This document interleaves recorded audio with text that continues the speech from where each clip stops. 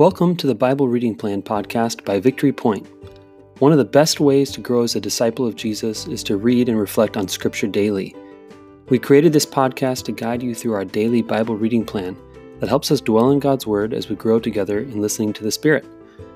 Whether you're on your commute, doing dishes, or just getting up in the morning, we're glad you tuned in.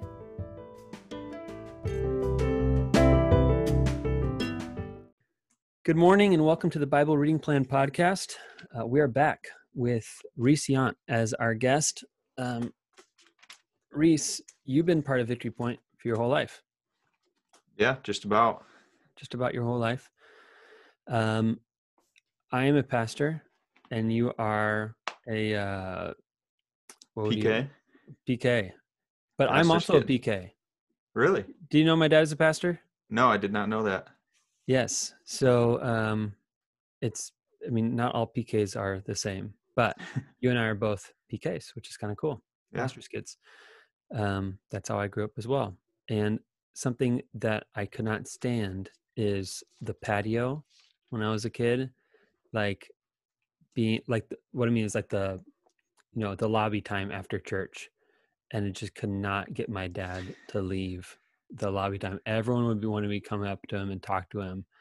And I would just want to go home so bad. No, I think me and my siblings can identify with that. Yep. And if people aren't coming up to my dad, he's going up to people to talk to. He's always, it seems he's the last one out of that church every Sunday. Yeah. Can we drive a different car and just go yeah. home? As soon as we became 16, there was more freedom in that. Yeah. I'm really sensitive. My girls, I can see them just tugging in my arm. I'm just like, okay, I gotta get out of here. But that's not an issue anymore. I just turn off the Zoom call and we're done. So it's not really happening anymore. Anyway, all that to say, Reese, you've been part of Victory Point for a while. I would love to just hear, what's one thing that Victory Point means to you, or what does Victory Point mean to you, and why? I know that your family is part of Victory Point, but why do you choose to be part of Victory Point? So, you kind of hit it right on the head, family. My family does go to Victory Point, but since I've been going there so long, and since my dad is the pastor and then my mom has served in prominent volunteer roles, I've gotten to know so many people at the church that I can say a lot of them are like family to me. Yeah. So I really feel so welcome going there every Sunday, and I can't wait to see everyone again after who knows how long this whole pandemic thing will last. But I'm really excited to get to go back and see everyone because I know them. I've grown up with them. Yeah, that's cool. Yeah, it really has become a family, right? Mm-hmm. Yeah, and I think that's not just for those who grew up since they're very young, but I think there's a lot of people at Victory Point who would say, yeah, this is like my family. So that's cool. I love that. Well, let's dive into today's passage, Numbers 11, verses 24 through 30. I'll go ahead and read that if that's all right. Okay. And we'll just kind of discuss it together. Numbers 11, verse 24. So Moses went out and told the people the words of the Lord, and he gathered 70 elders of the people and placed them all around the tent. Then the Lord came down in the cloud and spoke to him, and took some of the Spirit that was on him and put it on the 70 elders. And when the Spirit rested upon them, they prophesied, but they did not do so again. 2 men remained in the camp, one named Eldad and the other named Medad, and the Spirit rested on them. They're among those registered, but they had not gone out to the tent, and so they prophesied in the camp. And a young man ran and told Moses, Eldad and Medad are prophesying in the camp. And Joshua, son of Nun, the assistant of Moses, one of his chosen men, said, My lord Moses, stop them. But Moses said to them, Are you jealous for my sake? Would that all the Lord's people were prophets, and that the Lord would put his Spirit on them. And Moses and the elders of Israel returned to the camp. So, Reese, as we read that passage, is there anything that just grabs your attention out of there? I think it's when that young man went up to Moses and said, Well, he was worried that these two people were prophesying in camp, even though inherently when we think about it, that should be a good thing. Yeah, But yeah. he was so focused and distracted by the things of this world and the hierarchy and like Moses being the leader and no one kind of taking that role from him that he thought these people prophesying in camp, even though it was from the Lord, was a bad thing. Yeah, yeah. And I Yeah, think it's yeah. so easy to get just like that's a very easy parallel for today because I think it's so easy to be distracted by trying to do the right thing that we ultimately can lose sight of the meaning behind it. Yes. Okay, it reminds me of other times in scripture where it's like, so and so is casting out demons in your name, and they're not part of us. And he's like, yeah, so like they're doing my work. Isn't that something good?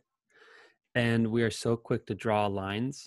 What happens before this is God gives very specific instructions to Moses about like, well, first of all, Moses is complaining. He's like, Lord, kill me. The people are complaining so bad that I want to die. And God is like, okay, here's what I'm going to do. I want you to gather 72 of the elders, tell them to come into the tent of meeting. And there I'm going to spread out the spirit. I'm going to take the spirit that's on you. I'm going to apportion it to the 72. He's going to spread the leadership power around, which is beautiful. And so he does it, but there's two people who don't follow the instructions and they get the spirit too. Right. And there's a, it's like Judas too, who's like, this woman is not supposed to be in this house. She's not following the rules. She shouldn't be worshiping and defiling herself in front of you. And Jesus is like, actually, no, she's doing the right thing here. Like, this is good. And just our tendency as humans to draw lines and boundaries around who's in and who's out, and to play the judge, or to say, like the police, like, you can't do this, or you're not qualified, or I think this happens with like church leadership too, with like, oh, your staff and your elders, and so you guys do the work or whatever, and me, I'm not qualified. I shouldn't pray out loud. I shouldn't lead worship. I shouldn't read scripture. I shouldn't be on a podcast, whatever. And how those boundary lines get crossed. The Holy Spirit crosses those boundary lines, and it's something to be celebrated when that happens. Yeah, it's a great equalizer. Yes, definitely a great equalizer. Yeah, I love that. And Moses is totally unconcerned about that. He seems to be so graceful about it. Would that all the Lord's people were prophets, and that the Lord would put his spirit on them. That seems to me like be a foreshadowing of there's stuff in Joel about the Spirit of the Lord would be poured on all flesh, but then also yesterday's passage, Acts 2, like, praise God that all the people receive the Holy Spirit. So that's good news, man. And I think it's God's grace to go, all right, everybody is in on the game now. We have a kingdom of priests, as First Peter says. So that's good news. Anything else you want to draw out of this passage, Reese? I just think it's cool that it was Joshua who was ultimately concerned because he later was Moses' successor. So I think this was a big teaching point for him. Yeah, that's a really good point. Like, there's some apprenticing that happens here. It literally sounds exactly like what the disciples say to Jesus when they see other people doing miracles. Like, Jesus, aren't you going to stop them? And here Moses is like, no, don't worry about it. Like, I think this has so many implications for how we guard. We try to put limits or put definitions around how the Holy Spirit is able to work and who the Holy Spirit can use. And I love Moses' posture to be willing to be surprised and to be gracious with how we point to the work of God across boundaries. So that's I don't know, that's really cool. Thanks for drawing that out, Reese. Appreciate that. All right, so tomorrow will be Wednesday, of course, and tomorrow we're going to be looking at Psalm 104, verses 24 through 34, and then 35b. Why did they skip 35a? Guess we'll find out. So weird. Maybe you can look at that between now and then and we can find out why they skipped 104:35a. All right. Deal. See you tomorrow, and we'll be in your earbuds then. Bye-bye.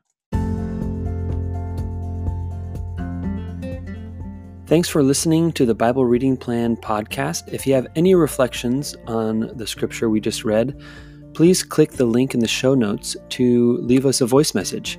We'd love to hear from you. Let me send you on your way with a blessing.